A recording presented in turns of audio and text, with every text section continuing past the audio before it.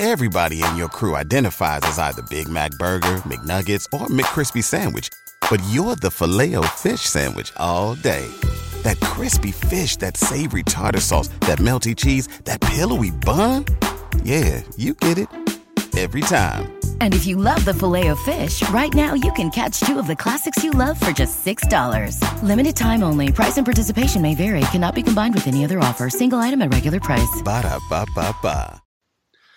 Today's Spurscast is brought to you by Audible.com. Get a free audiobook download and a 30-day free trial at audibletrial.com/almighty. That's audibletrial.com/ALMIGHTY. Over 180,000 titles to choose from. Access them right on your iPhone, Android, Kindle, or MP3 player.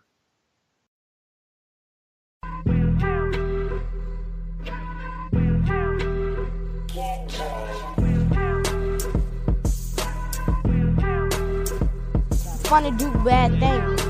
That's real, yo. I ain't exaggerating at all, man. The more money you make, the more problems you get. And jealousy and envy is something that comes with the territory, man. A lot of people, it's just negative energy, like my man Puff said. What country you from? What? What ain't no country I ever heard of? They speak English and what? What? English, mother. Do you speak it? Man, you been doing all this dope producing. You ain't had a chance to show them what time it is. So what you want me to do?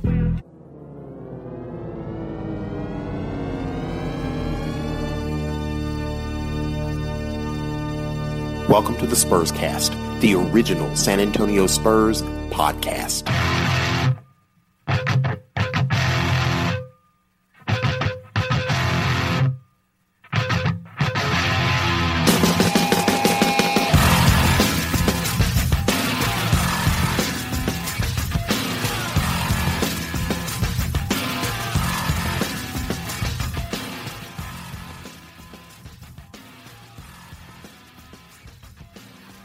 Congratulations, you have arrived at episode 425 of the Spurscast, the original San Antonio Spurs podcast, brought to you, of course, as always, by ProjectSpurs.com.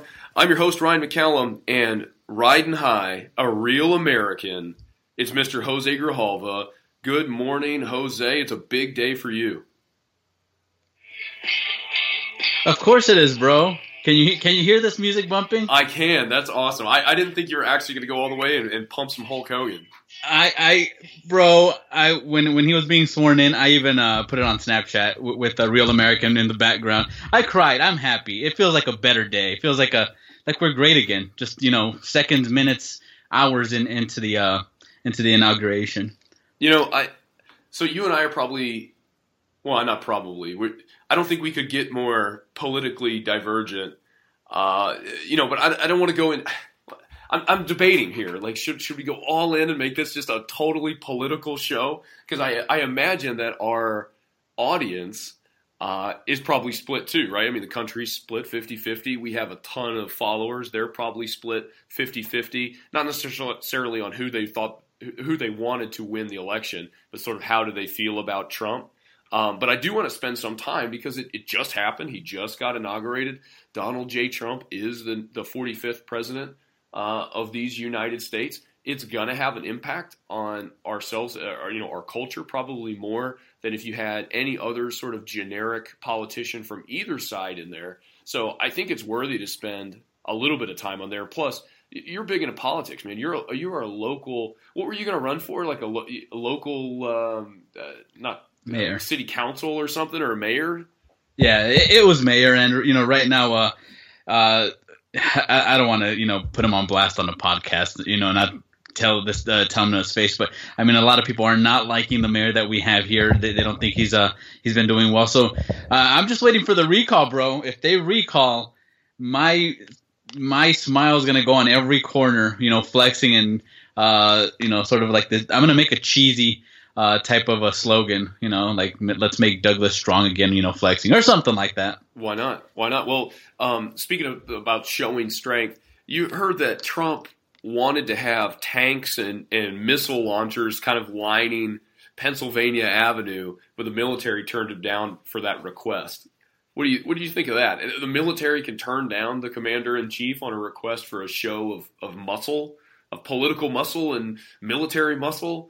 And isn't that like isn't that what dictators do? It's just showing, America, especially with all the protesters. I personally wouldn't have wanted it. A lot of people think that I just support him blindly. I'm extremely fiscally conservative, and I'm helping out with the league here. With that basketball, we're gonna have the winter league. I'm extremely cheap. I'm the kind of person that if you don't have to spend the money, you don't have. Don't do it. If you can get it free or if you can do it yourself, I'm that type of person. So I would have been completely against any type of show of strength that costed a lot of money like that, because it does cost money. Everything. There's nothing really in this life that's free. So I would have been okay if if they really did tell him no. What'd you think about Hillary being there? I put out a tweet on my personal account that I was hoping that they did a split screen, when he was being sworn in. Just because it was so intense, and her so followers are so right. I lost friends because of this. I lost Facebook followers because of this, and it wasn't, it wasn't a good conversation where, we sort of, were calm and discussing the issues. That's the reason why I voted for him. I did not listen to the rhetoric or to the, so-called racism rants. It was more about policy. My beliefs were closer to, his policies, how he's going to run the country than Hillary's. But, a lot of people, and from both sides, they just took it so personally. I'm over here thinking it's just money, that's what it really comes down to. I don't think that much about money. So, all these people just getting fired up, and really it's the biased media from both sides, doing it. So thank goodness they have us, sort of like this, a bunch of, you and me, we really don't care, but we do care at the same time, if that makes sense. It does. But so much of America, is weighing in on this, and, celebrities and regular people. And, when polls, the pollsters get involved, that really kind of, that feeds the frenzy a little bit. So, encourage people to continue to have independent thoughts, about the favorability of Donald Trump and, the actions that he takes and what the government does over the next, 4 years at least. But, Obama he's leaving office with like the highest approval rating ever, right? In the history of government, he's leaving with the highest approval ratings. And he's like at the total, apparently at the total opposite end of the political spectrum from Trump. They're almost polar opposites on just about every topic, right? Or so it would appear. Trump has the lowest favorability ratings at 37% of any incoming president of all time since they've been doing these kind of polls. How do you think he gets his approval ratings up? What can he do like in the next 100 days to calm people down? Yeah, like I tell everybody, if money comes, if the dollar gets stronger, if jobs if they come back, people aren't going to care. As long as their family situation, their personal lives, if it's getting better, they can buy more things, if they can live happier lives, it's not going to matter who's president. And to be honest, those polls, especially, during the election, a lot of these media stations, they had Trump only having like 2% chance to win, or 5%, and then it went to like 20 or so, and then he just blew her out, as far as the electoral college. So I really don't buy that. I'm not saying that, Obama's extremely unlikable. I'm not going to say that he's like in the 20s or 30s, but I don't think he's that high up, and I don't think that Trump is that unfavorable either. So I just think, again, it's just biased media. Who are they asking? What type of voters? Right. Are they asking? 70% Democrats if they're liking Trump, the 30% Republicans, how many independents? For either side. So I really don't buy that. As long as the economy gets better, I don't think people are going to care who's the leader of this great country. Well, I was on Yahoo and I was looking through, what's the schedule for an inauguration? Because I know it's not just, you show up, you get sworn in. That's that. And there's a whole day of activity. And the first thing that was on the agenda today was the Trumps sitting down with the Obamas at 9:30 for tea. What the heck do you think they even talked about? Or do you think they talked at all?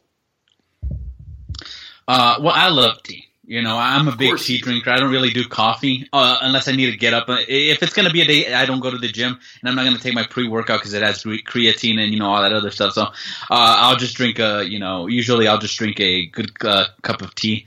You can talk about a lot of things, life. It depends on the tea too. I'd like to know what tea they drink. Was it something calm like a chamomile tea? Yeah. Or a some cinnamon type of herbal tea? I mean, yeah, or was it like a green tea? Something, really to get them hyped up and get that fat burning, that metabolism going. Right. I just like to know the tea. That's what's really bugging me about this. I don't care what they talked about. I want to know what they drank. Yeah, I think if all of that aside, right, what kind of tea that they had, okay, so I heard another, I'm big into podcasts, not just promoting our own, but there was this show, Keeping It 1600, which is an awesome name for a political podcast. It was on the Ringer Network, and now they started their own called Pod Save America, and it's super demographic. It's super democratic, and well, I guess all of American politics is democratic. These guys are uber Democrats. They used to be speechwriters for Obama, all that kind of stuff. They actually landed Obama 2 nights ago as his actual final ever media interview was with these guys on their podcast. And they go there in the Roosevelt Room, and they're interviewing Obama. And the way he was talking, he seemed resigned to the fact that, okay, he's out, he's transitioning to power. But it was just so evident he didn't like Trump at all. And so, you're forced to sit down and have tea with Trump on the morning that he's getting inaugurated, and you're out of there. I could just see Obama checking scores from last night on the NBA.com or the NBA app, just kind of scrolling through stuff below the table, not paying attention to any of the conversations going on. Or maybe they had to have like a mediator to lead them through conversation so it could at least look productive. I'm waiting for the pictures to come out from that event. Now you know how I feel when we do the podcast. Just kidding. Yeah. No, I think they had, good conversations, especially – everything that Obama's done 8 years, even if you agree with it or not, that's a lot of, I think they had some really good conversations. I think he might be, trying to convince him to not, do away with certain things. Because, again, you put 8 years of your life, it doesn't matter if you like the guy or not. The fact that they can really wipe out everything that he did, Obamacare. Yeah. I mean, all these different things, all these executive orders that he signed. You're talking about being really erased from history. He's only going to be he might only be known for making history as being the first black president. So, I mean, he accomplished more than that, whether you liked it or not. So I think he was just maybe trying to convince him not to do away with things, giving him reasons. I mean, there's plenty to talk about. I'd love to talk to both of them. I always like to have political conversations with people. It's enlightening, just to find out what other people think. And, seeing it from a different perspective. It's boring when people think like you. That's how I am. I love seeing people with different opinions and having discussions. Yeah, I agree. Well, Trump's inaugural address started at noon, East Coast time. So, 11 a.m. for me here in Central Texas. But, he just immediately went scorched earth. I thought. I mean, the very beginning of the address or the presentation. I mean, he just started going after career politician. I mean, consistent with everything that he said during the campaign, and his followers, I'm sure loved it. I'm sure you were going nuts over it, but he was very much true to what his message was. But man, I thought that was just strange at your inaugural address. Man, let's have some positivity. What did you think of that? I think that was positive. It depends on who the message is for. If it's for, the career politicians, and, I have a representative here in the Senate, in Congress, who's been doing this for, years and years and years. I'm not going to throw him under the bus, obviously. You talking about McCain? Of course I am. Yeah. He's one of those guys that, again, he's just a career politician for something. He served our country. But in my mind, it's two different things. Being a representative, and then giving your life, for service. But again, these guys make a lot of money. They get bought off by special interests. They get the security of their own special health care. Again, once they leave Congress, especially like the Speaker of the House and all these people, they get their paychecks after they, retire or get voted out. Yeah, they got they live cozy lifestyles. They're not really intact, really they can't feel the normal person. Again, when you have other checks coming in and you're basically living a worry-free life, you don't have to worry about the little guy. So I think that speech was encouraging because it wasn't to those people. It was to the ones that voted for him and even the ones that didn't vote for him.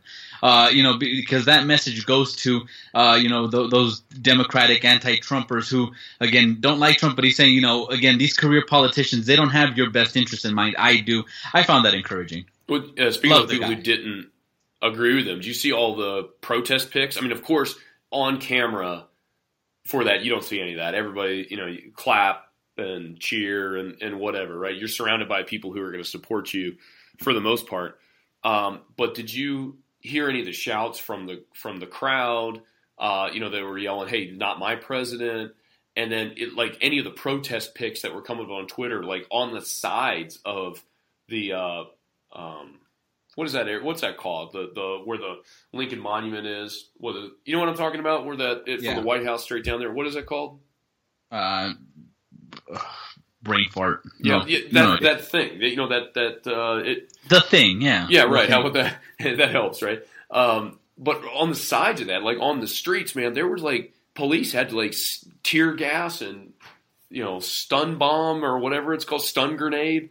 There were all these protest pics that were thrown up there where there was police and riot gear and cars being destroyed and all that kind of stuff going on the sidelines. Did you see any of that stuff? And what was your reaction to that?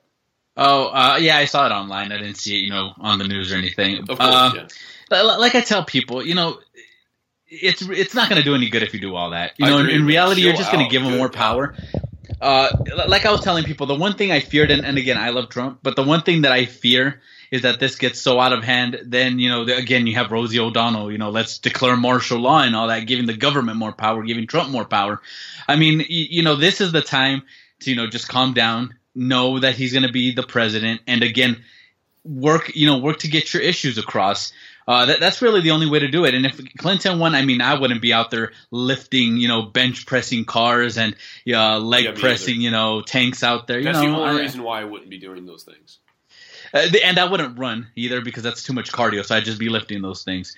Right. But again, if it would have been the other way around, then you got to, like Obama said, if you don't like politics, if you don't like what the government's doing, run for office, change it. I mean, that's the only way to really do this.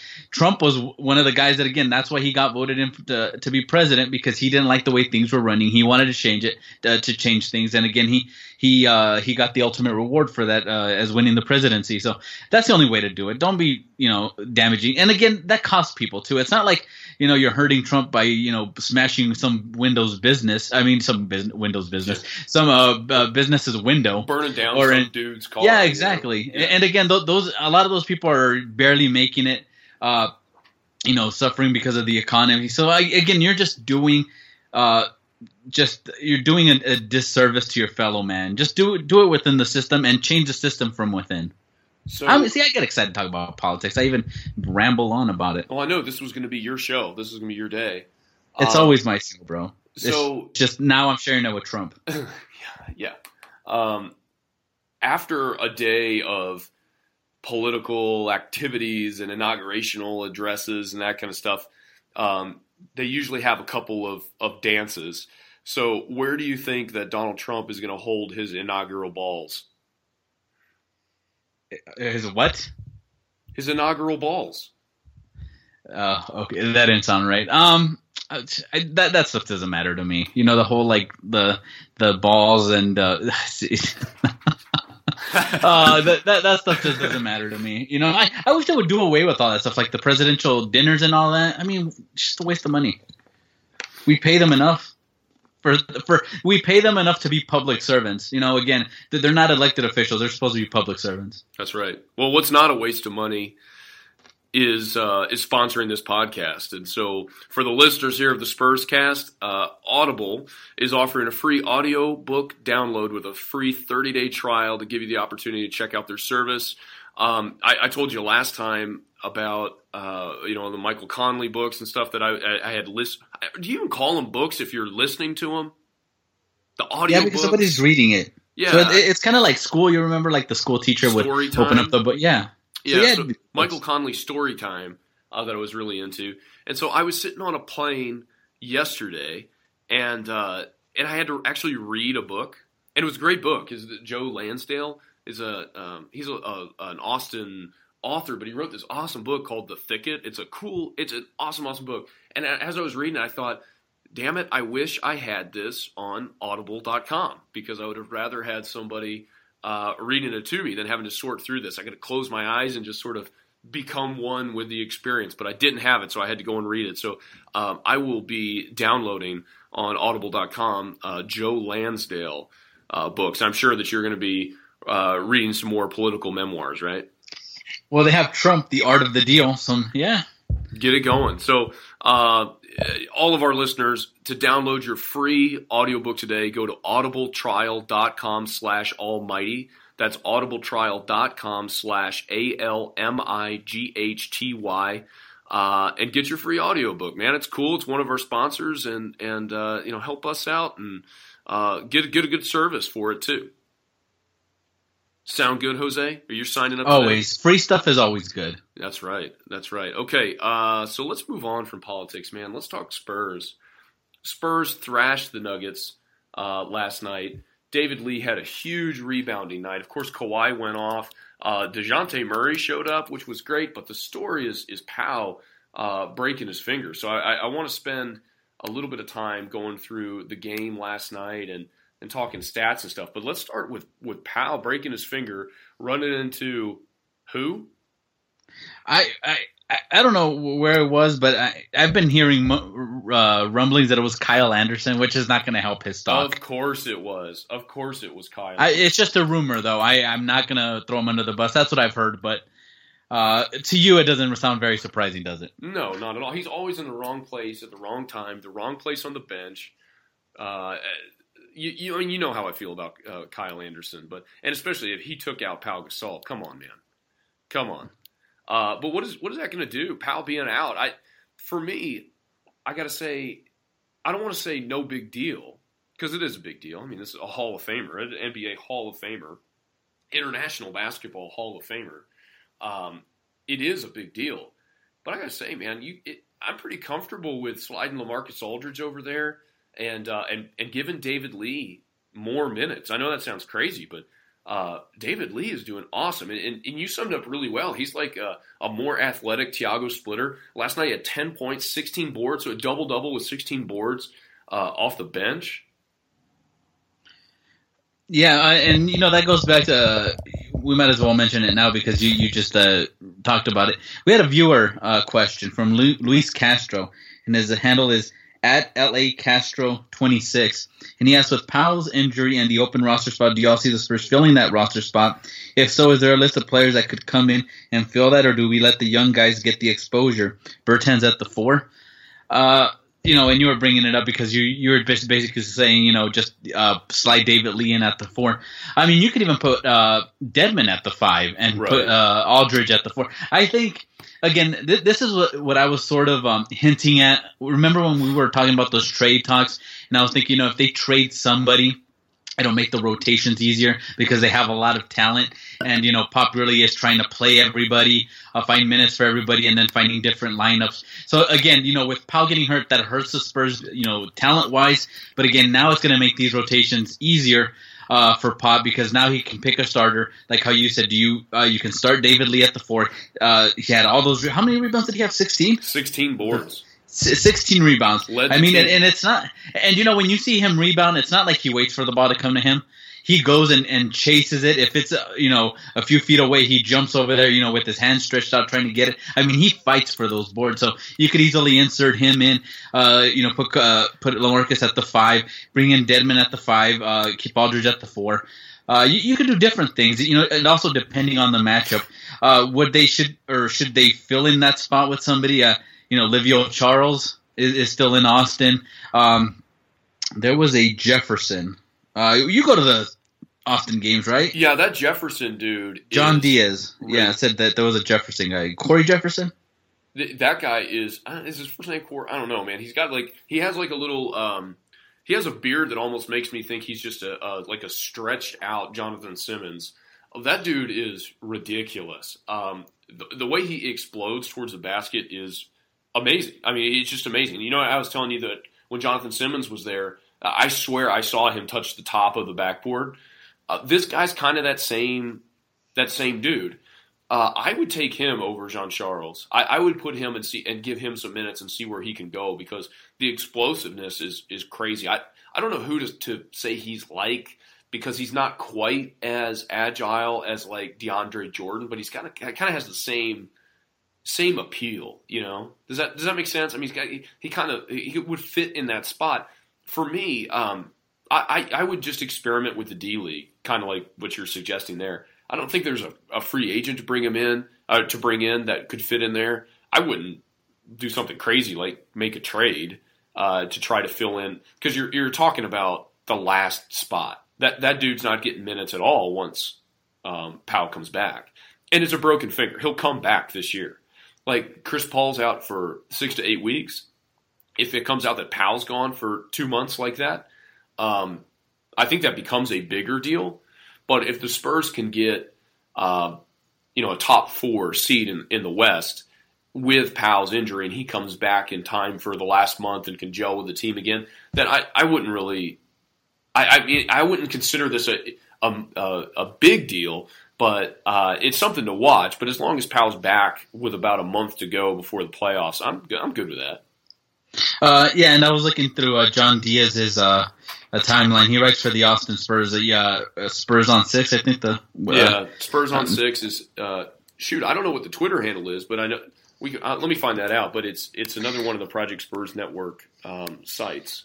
Yeah, and he put out a tweet saying, and I'll quote him, "My biased potential replacement, Corey Jefferson, averaging 16.5 points and 8.1 rebounds for the Austin Spurs, shooting 49.8 on field goals and 39.6 from 3-point." So I think that's, you have nothing to lose. He's just going to fill up that spot until Powell gets back. Sean Elliott brought up great points about the Paul Gasol injury. It's on his left hand. So, again, it's not like he's going to lose conditioning. He can still run around, get in shape, or stay in shape. He can still shoot with his right hand. Really the left hand is just to guide the ball, during the motion. So it's really not that bad. And even if he comes back with like a little cast or whatever it may be on his finger, it's not going to, do, much damage in my opinion. But I do have a name that just got acquired in the D League. I think you're going to go crazy over it in happiness. But DeJuan Blair is now back in the D League. Do you think Spurs should he got picked up by the Texas Legends, which is I think the Mavs affiliate. Yeah. He's in the D League for the Mavs. So he was totally out of basketball. He was in China. Oh, he was in China. Okay. Yeah. I thought he was just totally out. Speaking of that, where's Andrea Bargnani? Let's talk about that sometime. Some cupcake shop in New Jersey. So DeJuan Blair's back in the D League. So you know what? It's not going to take long for DeJuan Blair to make it back to the NBA, especially if he's in the Mavs system, because those guys suck. That'd be, and I was just joking when I even said that online, and I think people took my sarcasm seriously, because you don't know when somebody's being sarcastic, obviously. Sure. But no, gosh, no. I mean, I don't even think he'd want to be the last guy on the bench, so. Well, let him dominate the D right now. I mean, he's in no spot. Well, I mean, let's talk. Let's move off that. If that's, I mean, is that subject expired? Have we beaten that one down? We both think that Powell's going to be. He comes back. He's fine. Don't fill the roster spot, right? Oh, I think you should fill it with the D League guy. Well, yeah, but fill it with one of your own assets. Yeah, and at the same time, bringing up a D League player can also help them get accustomed to the NBA. The big lights, the cameras looking at them, all those people. It'll just do good for the player if he's called up, But if you bring a veteran in there just to ride the bench, it's really not going to help the team at all. So get the young guys in there. Yeah, well, let's talk about a young guy who just went off last night. My boy. Yeah, your boy. Exactly, your boy. But I mean, totally unexpectedly, gets the starting nod, right, for Tony Parker. Yeah. Yeah. So DeJounte Murray, who he's rookie, a roster spot for the San Antonio Spurs, but he's basically playing in Austin this entire year. That dude got 34 minutes, goes 7 for 11 from the field, 3 for 5 from 3-point land, a perfect 100% from the stripe, plus minus a plus 23. The guy just went off. Just went absolutely off. 23 points, I think. 24 points in 34 minutes. Yeah. Crazy. How about his play, man? And do you can you expect that moving forward? I mean, do you think, or do you think he's back? I mean, he's clearly going to go back to Austin once Tony gets back, right? Or once Tony is ready. That's going to be an interesting situation because I think when Tony gets back, you don't be surprised if you see Patty get a night off just to see how he plays next to Manu and Juice and all these, Burtons, all these the bench players, the second unit.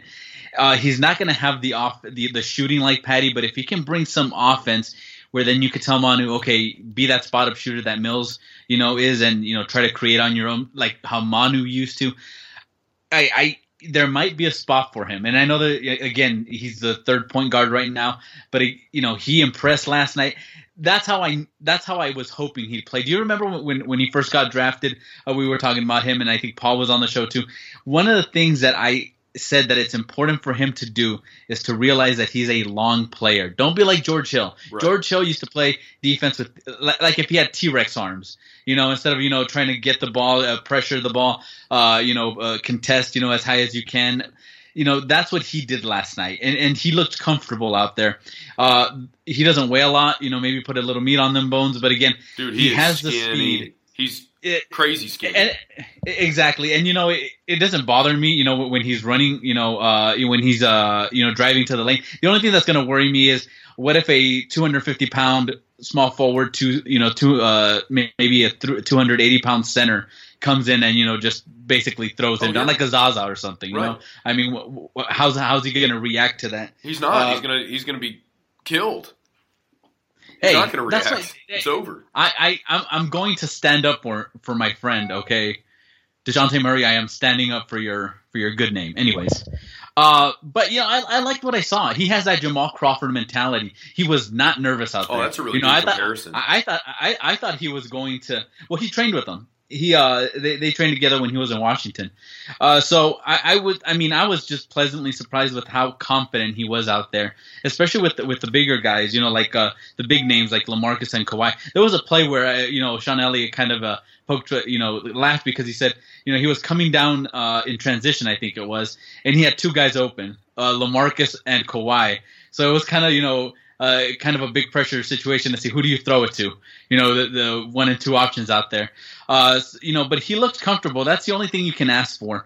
I'd honestly like to see him get some minutes against the better point guards if he can play like that. The Steph Currys. If he can show that confidence against them, again, that only puts the Spurs in a better situation because honestly, if he gets the Spurs staff's trust and that he'll develop into a big time player, Patty Mills really loses the leverage of getting more money from the Spurs. And again, Manu could be that Manu shooting point type of replacement. So again, the Spurs are getting really what they were hoping in this young man.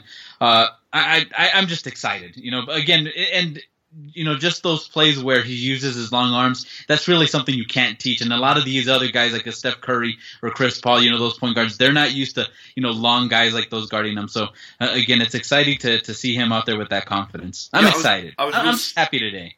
Yeah, this is your day. I was real skeptical. Let me come off that statement. I was hopeful that DeJounte Murray could step in and be a solid third-string point guard, and then we see what happens with Tony Parker. Because, we had Corey Joseph, and people were really positive. I was one of them about Corey Joseph and his ability to start on spot duty, filling in for Tony Parker, and then perhaps was the future starter at point guard for that team. And when they lost Corey Joseph, I was really bummed out. Of course, when they lost Ray McCallum, I was super bummed out. But when I look at DeJounte Murray and his huge upside at the 1 or the 2, I feel like, okay, so I'm over it now from the Corey Joseph perspective. I think that the Spurs absolutely replaced, ended up replacing Corey Joseph and DeJounte Murray gives them a real option for the future. And in this contract year with Patty, like you said, I mean, there's I'm not sitting here trying to like screw Patty out of money, and none of the money is mine, obviously. But I'm not trying to say that he's expendable by any means. But it really gives the Spurs some options with what do they do with the future of Tony, what do they do with Patty, and with Manu foreseeably stepping aside this year. They got another guy that can play two different spots, and that's really what they need on this team.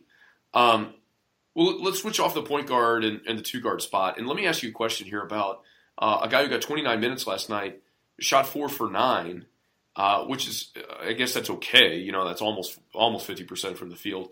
But LaMarcus Aldridge only taking 9 shots in your offense. I know Kawhi's your guy. He got 22 shots last night. And you just let Kawhi do whatever he wants to do. But LaMarcus only getting 9 shots. 6 assists, that's great. When I look at his line, the thing that stands out to me is that in my mind, he's not having enough attempts from the field to really get going and really be dominant. Like when he was with Portland and he was the guy, he was shooting 15 times a night at minimum. What's going on with LaMarcus Aldridge in this offense? Do you think he's being passed by, especially now with Powell out that game? I'm surprised that Murray just kind of had free reign and did whatever he wanted to do, and LaMarcus Aldridge just standing there like, give me the ball, dude. I played 30 minutes that game and only got 9 shots.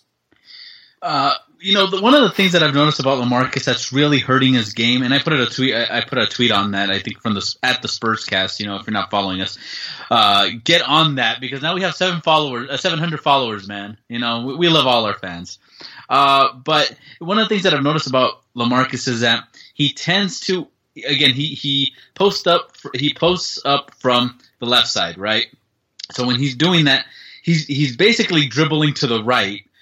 And again, he's dribbling to the help, and you saw that plenty of times yesterday. That's why Danny Green was open, because he was basically sucking in Danny Green's guy and leaving him open, whoever the shooter was in front of him. One of the things he can easily do to get more shots is when he's going into the help, just switch arms and go to the left. There's a wide open lane every time there. But again, I don't know if it's him wanting to be the guy that's distributing, sort of like, hey, I'm helping you out by giving you a wide open shot instead of me taking all these shots, or if he's not understanding the situation. I really doubt that he's not understanding the situation, because again, the coaches go through that. They might be telling him like, hey, you're going into the double or triple team, instead of just one quick dribble to the left and then having a wide open lane.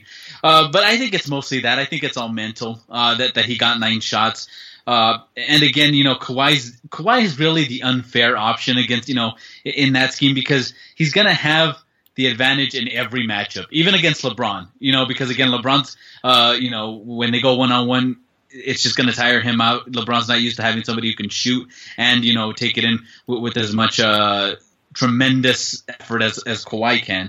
So I just think that Kawhi is that good, that it's affecting LaMarcus's shot selection, how many shots he gets, but also it's LaMarcus again doing the little things that really are hindering his game, like dribbling into the double team where he has to bass it up.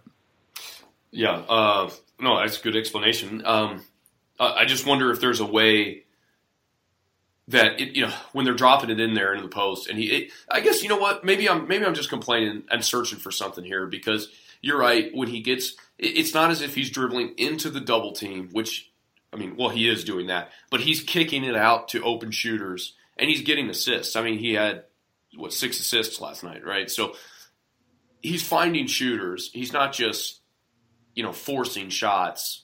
I guess maybe that's a component of it. Maybe I just need to stop being so damn pessimistic. It's the new America, man. Ever since 11 o'clock, I'm just so pessimistic now. Just smell the air. It smells like America. Not America, America. Well, click over. The other topic that we wanted to talk through was strength of schedule. And I brought it up last podcast, or maybe it was the one before that, about how Golden State's leading the way out west. But they've had a ridiculously easy strength of schedule, and they're in the bottom half of the league in strength of schedule. And that happens, it's a fluid system, right? It changes every game. Somebody wins, somebody loses, so your strength of schedule adjusts accordingly. But the current, as of today, strength of schedule, I kind of wanted to go through that for listeners and talk with you about it too, and talk through some of these teams that are getting a lot of hype. And I want to start at the very, very bottom and kind of work our way up in logic from the number 30. I don't want to go through all 30 teams, but point out a couple of teams and their storylines and see if it makes sense to you.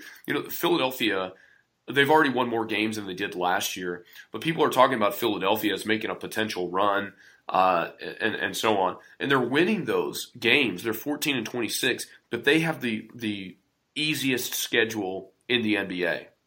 And they've only won 14 games. So when we're talking about getting too high or too low on a franchise and a team, and especially Joel Embiid's contribution to the 76ers, I'd ask people to kind of like to pump the brakes a little bit and look at their strength of schedule and say they're the worst strength or the easiest strength of schedule in the league. Indiana's another team that's like that, but they're 29th in the league. And the bottom half of the rankings in terms of strength of schedule is just littered with the Eastern Conference teams, as you'd expect, right? Because we think the Eastern Conference, it's Cleveland and then and Toronto and then just a bunch of other dudes. And so that makes a lot of sense. But one team that's at 26, so they have the 26th easiest. Am I saying that right? They have the 26th easiest schedule, or they have 1, 2, 3, 4. They have the 5th easiest schedule. Does that make sense? The 29-15 LA Clippers. That they have the easiest? Yeah, they have the 5th easiest schedule. Yeah, that's the right way to say it. So the Clippers are 29-15. They got 29 games. They're 4th place in the West, but they've been beaten up on a bunch of losers.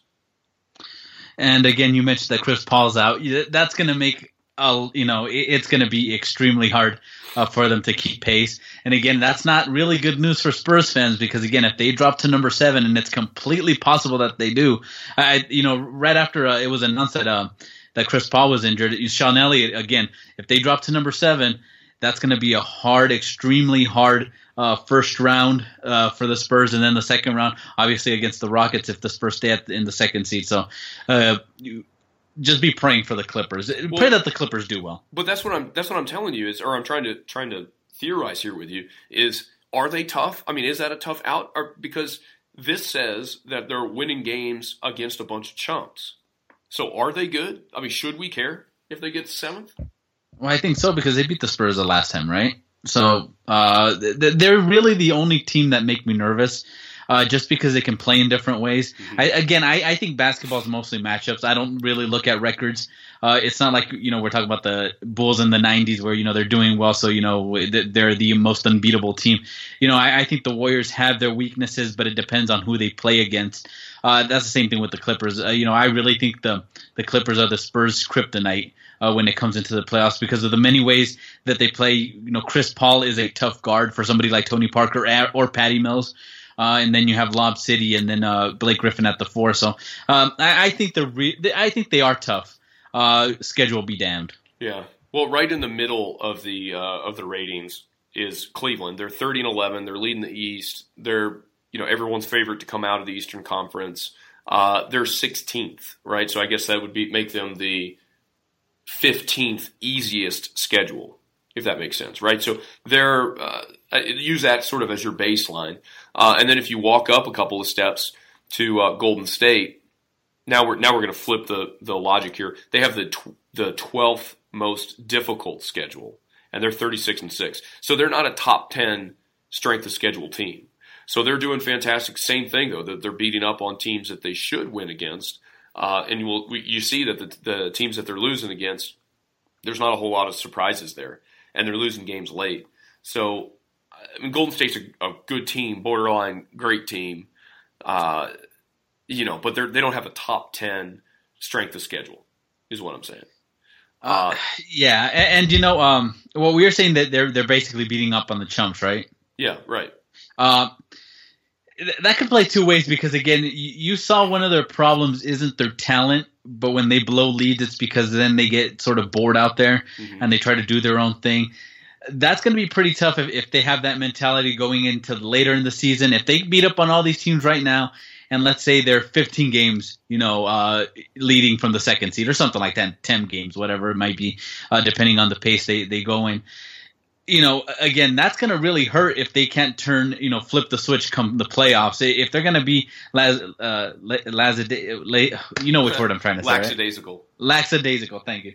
If they're going to be like that, again, that's one of the things that it's called the championship hangover, right? But again, they're not the defending champions, but I would really be concerned and with their mannerisms during the games. If they keep putting this effort where they play for 3 quarters, take the fourth quarter off, blow the lead, it's just going to go into the playoffs because you really can't change that mentality, especially with all those gifted players. Yeah, no doubt. And San Antonio just makes a top 10 most difficult strength of schedule. Before this last game with Denver, they had the 6th most difficult schedule to date. They're 33-9. And that makes sense, right? Because they've played some difficult teams. They're about to play Cleveland. Yeah, right. I get it. Top 10 team. Moving up, this is a team that I want to focus on. They're right on the heels of San Antonio. The Houston Rockets have never had a sub-top. They've never been ranked. I'm really having a hard time reading this. They've never had a worse strength of schedule rating than the 5th most difficult strength of schedule.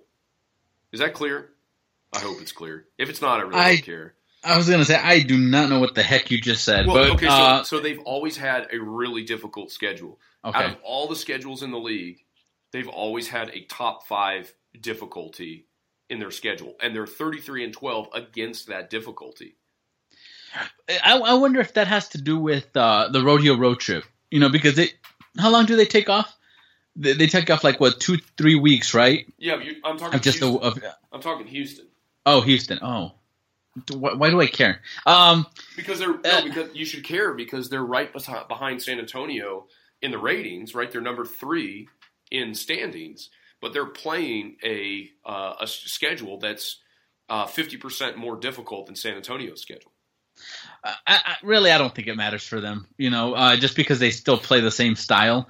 It might be best for them, come the long run, because if you could get, all these hard games out now and sort of rest, not rest, but take it easy at the second half of the season. Because remember, D'Antoni doesn't go deep into his bench, and he really relies on James Harden. So if James Harden starts pulling a Steve Nash where the games are harder at the end of the season, he starts wearing down, they have to sit him.